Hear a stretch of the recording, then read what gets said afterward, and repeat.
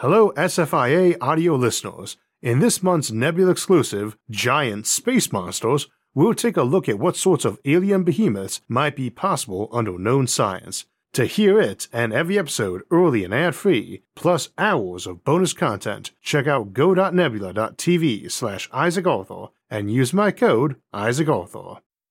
This episode is sponsored by Brilliant. We so often talk about building spaceships to visit and colonize new planets, but what about making a spaceship out of a planet? So today we're back to the Generation Ship series to discuss building spaceships that are of a planetary scale, or even outright moving entire planets between stars or even galaxies. And, incidentally, if you're new to the channel, welcome to SFIA, probably the only place on the internet where a serious discussion about moving entire planets would qualify as fairly mundane. Why would you ever want to move an entire planet? That's a good question, but it turns out that we might have a few good reasons. First, we might realize that something is about to go terribly wrong with our sun, as will happen when it begins to run out of fuel and slowly heats up and expands, and we'll want to move Earth. Even as early as about 1 billion years from now, the sun's luminosity may have increased sufficiently to render the Earth uninhabitable. We've talked before about ways of extending a star's lifetime, but those are very time and labor-consuming tasks. Moving a tiny rocky planet like Earth is, comparatively, a weekend project, so you might decide to just migrate Earth to a new, younger solar system. Of course, we could face a more immediate solar emergency, perhaps of an artificial variety, such as an artificial black hole being dumped into the sun. You could also imagine disputes resulting in a planet being kicked out of its native system. We'll discuss this possibility later on. However, the most likely scenario under which you'd want to move a planet would be to serve as a colony ship. Something we noted earlier in the series, in the million-year arc, is that for very long voyages, such as to another galaxy, you need vast ship space and resources, enough to be stable and redundant for timelines longer than any civilization has lasted thus far, let alone any machine we've built. We do, however, have an example of a spaceship that can last billions of years. It's the Earth. We don't really know what the minimum size and mass of a ship needs to be to survive very long journeys, beneath which it can break down mechanically, genetically, or socially, but we know Earth will do the trick since it already has. Is it even possible to move a planet, and how would we go about doing it? Well, it doesn't violate the laws of physics. There are a few challenges to overcome, but it turns out that moving a planet is fairly easy and really just involves the brute force application of vast amounts of energy. Moving a planet on human timescales is, however, another story, and the first of our challenges. Planets aren't really designed for rapid acceleration, even less than an O'Neill cylinder converted into a spaceship, which we found out was quite a pain earlier in the series in exporting Earth. Consider, the Moon exerts gravity on the Earth. It's about 60 times further from us than Earth's radius, and about an 80th of the mass, so it exerts about 3.5 micro-Gs of acceleration on us, compared to the Earth's 1G. If it's on the opposite side of the planet from you, you're about 3.5 millionths heavier than normal. If it's above you in the sky, 3.5 millionths lighter. Yet even this tiny force and acceleration is still enough to cause the tides, a significant disruption to the surface of the Earth. The Sun, 400 times further away but much more massive, actually does about double that, and sometimes the two will be in the same direction and combine forces to about 10 micro-Gs. We know the Earth can handle an acceleration on par with this since it does it every day, but going much higher would potentially cause a lot of severe tidal effects as water and air migrated toward one side of the planet. You could mitigate this somewhat with engineering, like coastal walls. That's a big project, of course, but small compared to moving a planet. But you probably can't take this too far, since you'd also have to worry about the tectonic plates, mantle, and core shifting around on you, and that would be much harder to deal with. Still, you probably can do a lot better than 10 micro-Gs, but for now we'll assume that's the maximum acceleration the Earth can handle. To put 10 micro-Gs into intuitive terms, It takes about 1 day to accelerate an object at this rate to the same speed as 1 second of 1g acceleration would take. Remember that 1g is the acceleration you experience when you fall on Earth. It takes about a year of accelerating at 1g to get to about light speed, so it would take 100,000 years to reach about the speed of light at 10 microgs, or 1,000 years to get to 1% of light speed. That, by the way, is still way faster than a standard Shkatov thruster can push a star up to interstellar speeds, and again you can push it faster if you do some heavy modifications to deal with tidal issues. If you wanted to move your planet 10 light years away, and you did it under constant acceleration, it would take about 1,000 years to hit the midway point, and your maximum velocity at turnover would be 1% of light speed. You'd arrive 2,000 years after you left. That's actually not bad for moving a planet, but a more conventional spaceship, able to handle higher accelerations, would seem preferable. And you could build a planet surface area worth of O'Neill cylinder ships using a lot less mass than a natural planet has. However, if you're moving a planet because you want that specific planet elsewhere, this might be a viable timeline. The longer the distance of the voyage, the less acceleration rates and times really matter. Push out to 1,000 light years, 100 times further away, and you'd hit a maximum speed of 10% of light, and take only 10 times longer to arrive, 20,000 years. And if you wanted to go 100,000 light years, which is to say across the entire galaxy, that would get you pretty close to light speed, and that would be a 200,000 year journey, assuming that we ignore special relativity and time dilation for the moment. That's only twice as long as a conventional spaceship would take, even one with no organic crew members that can handle lethally high acceleration rates. For distances beyond that, at the intergalactic scale, acceleration rates are essentially irrelevant. Though for slower accelerations you would need longer distances to get up to speed, which will matter when we get to discussing where we are deriving the energy to accelerate our planet ships. Energy is a big deal in 3 other ways besides finding it for thrust, though. First, planets are very good at storing heat, and a lot of the ways you'd be applying energy as thrust will lead to excess planetary heat. Earth normally emits a couple 100 million gigawatts of waste heat, mostly from absorbed sunlight, and even adding a few million more gigawatts of energy to that flow is going to have a noticeable effect on surface temperature. If you're trying to push Earth up to a decent percent of light speed, you're talking about adding somewhere around 10 to the 40th or 10 to the 41st joules of kinetic energy to it. If even a tiny fraction of that is being absorbed as heat, say 10 to the 38th joules, and you can only let a few million gigawatts extra into the system, or about 10 to the 23rd joules a year, you'd need a quadrillion years to push it up to speed without roasting your planet. So you either need to use a method that produces almost no new heat being absorbed by Earth, or you need a faster way to pump heat off.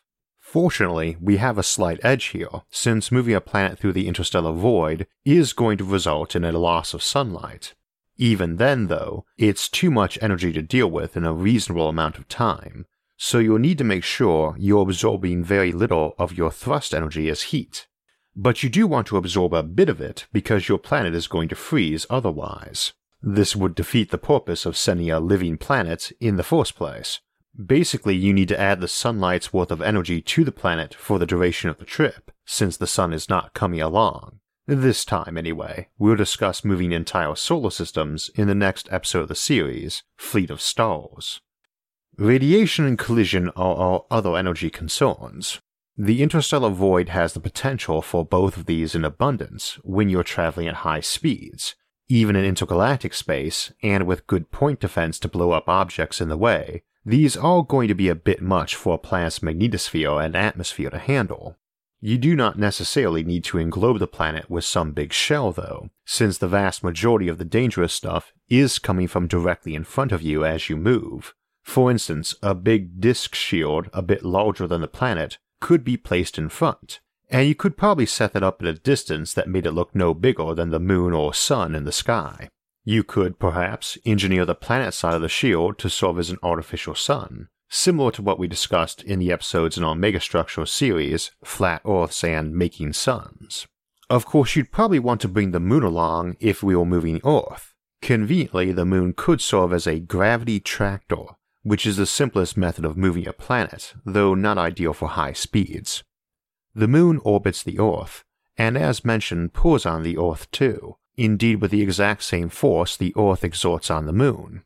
If we push on the moon with something, it will move, and if you push too fast it will fly away from Earth, unless you're pushing it toward Earth.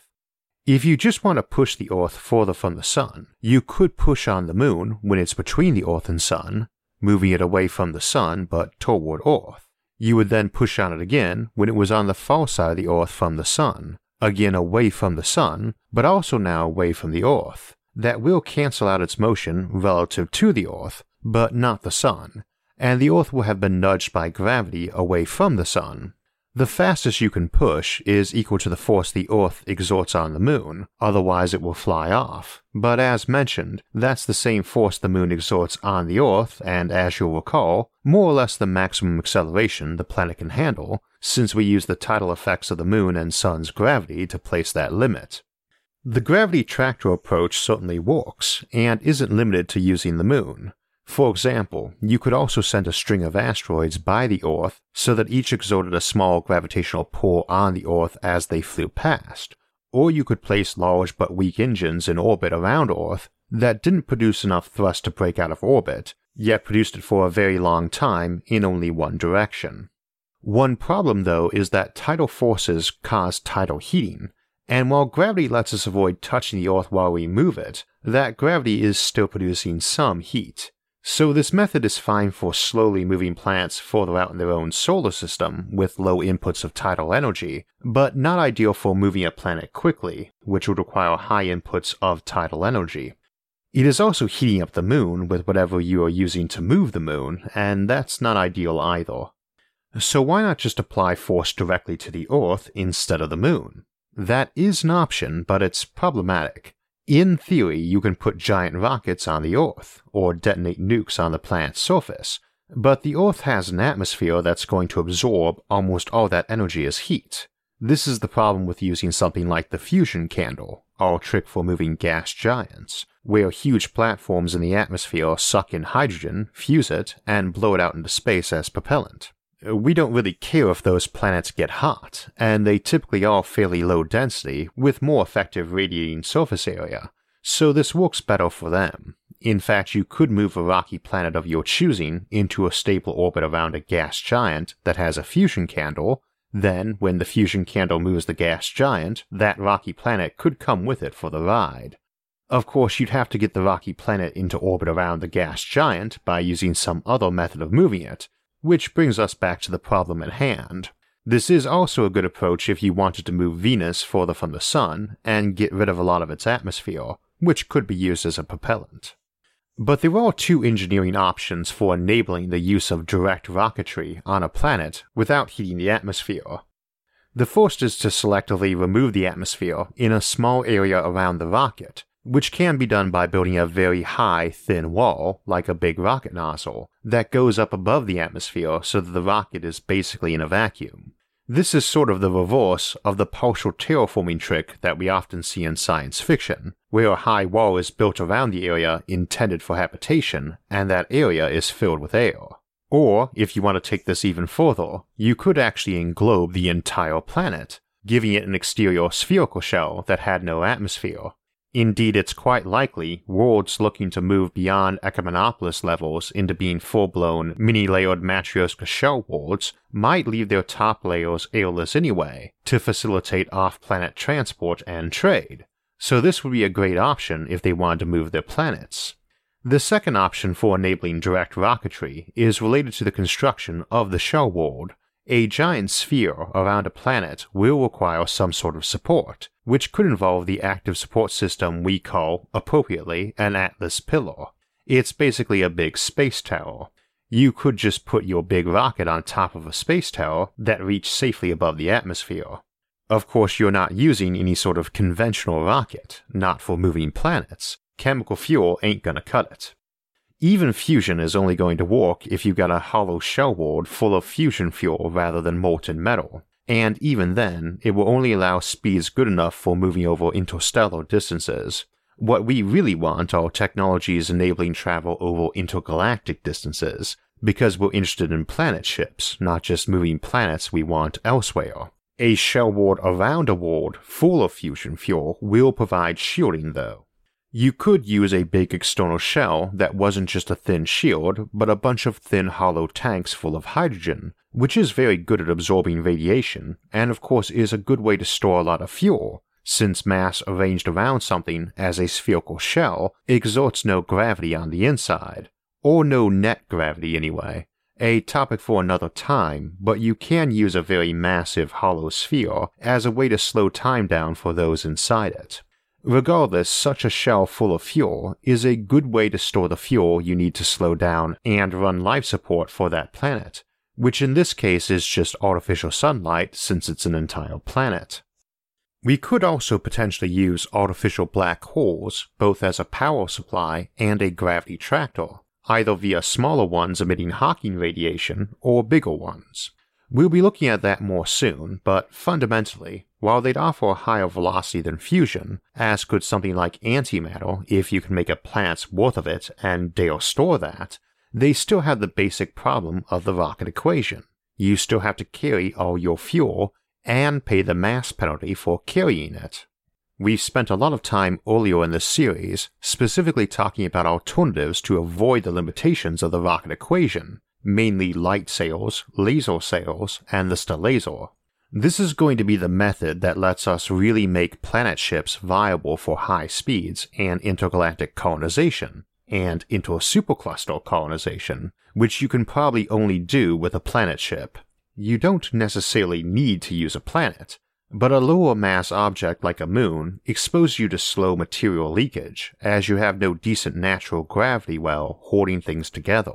So you do have to be looking at things on that scale if you want to seriously contemplate trips that might take many millions or even billions of years without resupply. This is also one of the few cases where you might build a Stellazer all the way up into Nikola-Dyson beam Death Star levels of output. Converting an entire sun into a giant laser cannon sounds cool, but it's overkill for pushing a ship, and not the best way to weaponize a star either. You could just use a swarm of relativistic kill missiles, each accelerated by smaller lasers suitable for accelerating a normal spaceship. This is something we discussed a few times before, most recently in the Dark Force Theory episode, if you want details on that. Lasers give us some big advantages, especially for slow acceleration. Mirrors can be made highly reflective, so they absorb very little of the light incident on them as heat, and indeed since we're accelerating quite slowly initially, we can bounce that beam back and forth many times to maximize the push. Now you can't just push a planet with a beam, not without melting it, as the atmosphere will absorb that light, but we've already discussed some options for dealing with an inconvenient atmosphere. We can install big mirrors on the ground in areas evacuated of air, we can put those mirrors on the moon, which then acts as a gravity tractor, or in orbit on hefty mirror platforms, potentially O'Neill cylinders to provide extra living room. We can hang them above the atmosphere but attached by space towers to the ground, or we can just build a big reflective sphere around Earth, which is bigger than Earth itself, so it also gives us more surface area to radiate absorbed heat away. Now, we've discussed pushing with lasers quite a bit before, and if you're bouncing the beam off the target, you need 1.5 gigawatts of laser for every ton you want to push at 1G, or 1.5 megawatts per kilogram. We want to do only 10 micro-Gs though, so we only need 15 watts per kilogram. The Earth's mass is 6 times 10 to the 24th kilograms, so we need 9 times 10 to the 25th watts of power. And conveniently, the sun produces about 5 times that, so we don't even need to take extra advantage of repeatedly bouncing the beam, and we can still get away with accelerating the Earth away at about 5 times our preferred rate. But if we did need to get the Earth moving quickly, we could pour the juice on, with full sun power and beam bouncing, and we could continue targeting that beam quite far out, since a planet is a pretty big target to keep a lock on. And of course if it has a shell, that target could be even bigger. It also means we don't need to be too picky about what other stars we use along the way, because we don't need to limit ourselves to the small fraction of stars as bright or brighter than our own sun. Furthermore, we could also be boosting our planet ship with lasers generated from multiple stars, since a target as big as a planet can be hit from many light years away. It also means you can send supplies along the way, as we discussed doing with colonial fleets in a previous episode. This is an entire planet, so it could have whole armadas of ships and habitats swarming around it that will jumping ahead or off to the side to colonize or set up new lasers. Those smaller ships don't have to arrive around a way-stop sun ahead of it either, since the planet isn't stopping there and can push them down to speed with planet-based lasers as it flies by the star, so they can slap together another laser that can shoot the planet ship and push it faster. And you do want to be building more pushing stations along the way because that slow acceleration means your planet ship needs a very long laser highway to get up to cruising speed. If you want to get it close to light speed at that slow acceleration, it basically needs 100,000 years to get up to full speed, and would have crossed a big chunk of the galaxy during that process. It's also going to need the same to slow back down again at the destination, and you will be needing to send out vanguards ahead to build the necessary lasers to slow it down. Now in truth, you probably won't need to build anything to get the planet ships up to speed, since odds are you're doing something like this after you've already colonized a lot of other systems and already have a lot of laser highways set up, though I'm sure you'd need to do some modifications since a planet ship decidedly qualifies as a wide load for your laser highway. You will still need to install new laser highway infrastructure for the deceleration portion of the trip, since presumably you're traveling to a new destination that hasn't been colonized yet, unless you're just shipping home bulk matter for building something enormous like a Birch planet, where the destination already has the infrastructure to slow the planet down. But amusingly, you won't always need to do as much slowing as you did speeding up. And with this we get to the real purpose of these things. We don't need them for colonizing our own galaxy, and even our nearer neighbors like the Andromeda Galaxy probably do not require this level of effort. A planet ship is not intended to colonize a single solar system, it's the ultimate gardener ship. Its purpose is to sow a line through a galaxy, leaving a thick trail of seed colonies in its wake. Indeed, you might not even try to stop it, just detach fleets of smaller colonial ships and push them to slower speeds with the planet ship's own lasers. These seedling colonies can then grow, build local lasers, and send fresh boosts of energy and materials to the mothership for its continued journey down the intergalactic road. And they grow fast too, because you don't have to make colonies with just a few thousand people. Such a planet ship is probably an Econopolis peopled by trillions, who can easily dispatch 1 billion colonists and trillions of tons of colonial gear every decade or so as it passes by a good colony prospect. Indeed, it could be dispatching whole fleets to several systems in a fairly wide cylinder along its path. The planet ship need not stop in any galaxy, but can fly right through and get a course correction to intercept another galaxy down the road. This is where the planet ship excels, because it can contemplate multi-billion-year journeys, and there are many interesting destinations billions of light years away.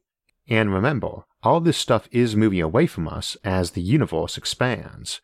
Hubble expansion is about 7% of light speed for every billion light years of space between locations, so a ship hoping to reach a place 1 billion light years away needs to be doing more than 7% to ever reach it, and will arrive seeming to be moving slower. So if you send out a ship at 8% of light speed, it will arrive at only 1% of light speed, making it much easier to slow that ship down on arrival. Of course, it will take 100 billion years to get there, so you probably want to be going a good deal faster. Even just jumping up to 9% of light speed would halve your journey time.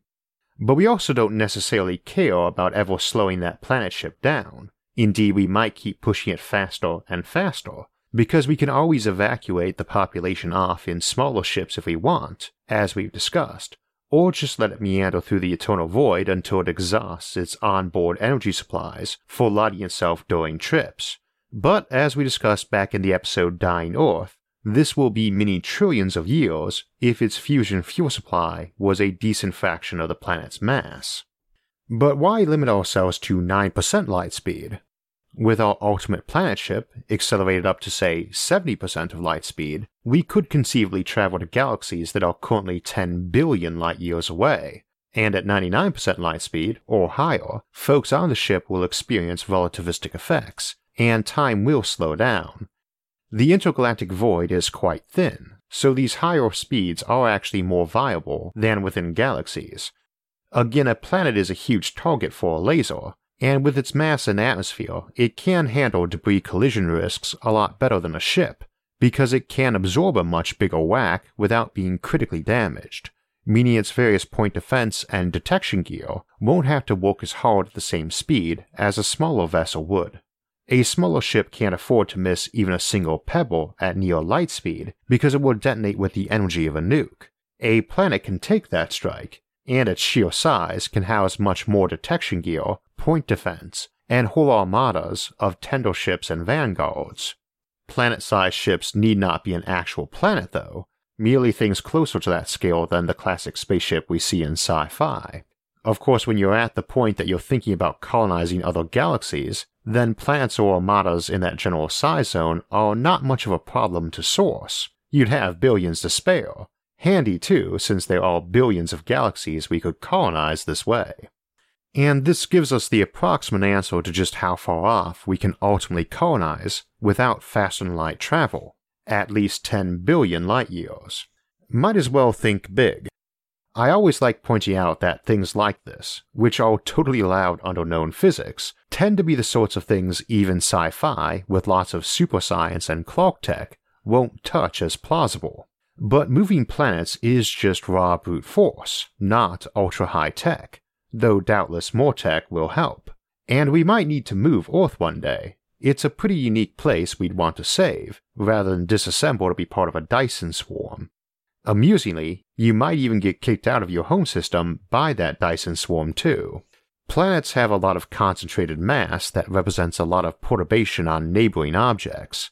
It's manageable, but a hassle, and I could see the quintillions living in a Dyson swarm telling the billions back on Earth to either let them disassemble the place or pick up the planet and move. And more so for places like Mars or Venus that aren't humanity's cradle world. Marxit or Vexit scenarios might arise, and some place like Saturn or Neptune, which would already be pretty artificial and not dependent on sunlight anyway, might be willing to pack up and leave. We've talked about how O'Neill cylinders in a Dyson swarm might pack up if they didn't like their neighbors. These artificial worlds are already basically spaceships to begin with. It does make me wonder if future galactic civilizations might have the equivalent of solar divorces, where one side keeps the sun and the other gets most of the planets. Or heck, they might starlift a chunk of the sun off to take with them to make a red dwarf out of. We'll play around with moving solar systems next episode in the series though, in Fleet of Stars, and dig in more to the supernova engine we talked about last month in Dying Stars, along with starlifting binary Shikata thrusters, literal starships.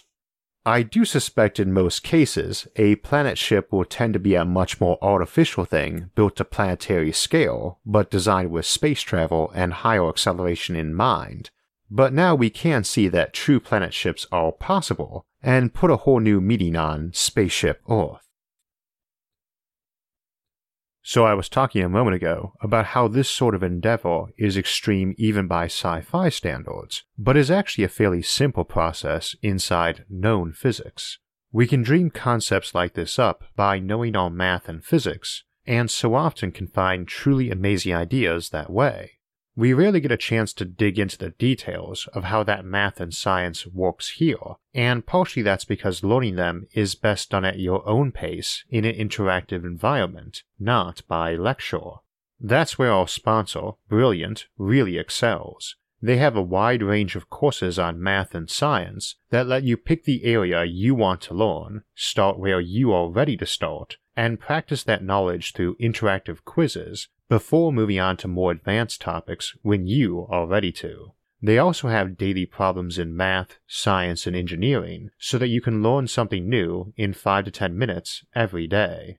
If you'd like to learn more science and math, go to brilliant.org/IsaacArthur and sign up for free. And also, the first 200 people that go to that link will get 20% off the annual premium subscription. so you can solve all the daily problems in the archives and access every course. So often on the channel we discuss dreams of more advanced technology in a bright future, but that's not everyone's dream, and next week we will return to the Rogue Civilization series to look at potential colonies settled by techno-primitivists, and we'll see how that might work out. The week after that, our episode will be on National Pet Day, and we'll take some time to look at what the future might have in store for our furry friends. For alerts when those and other episodes come out, make sure to subscribe to the channel. And if you'd like to support future episodes, you can visit our sponsors or donate to the channel on Patreon. Until next time, thanks for watching and have a great week.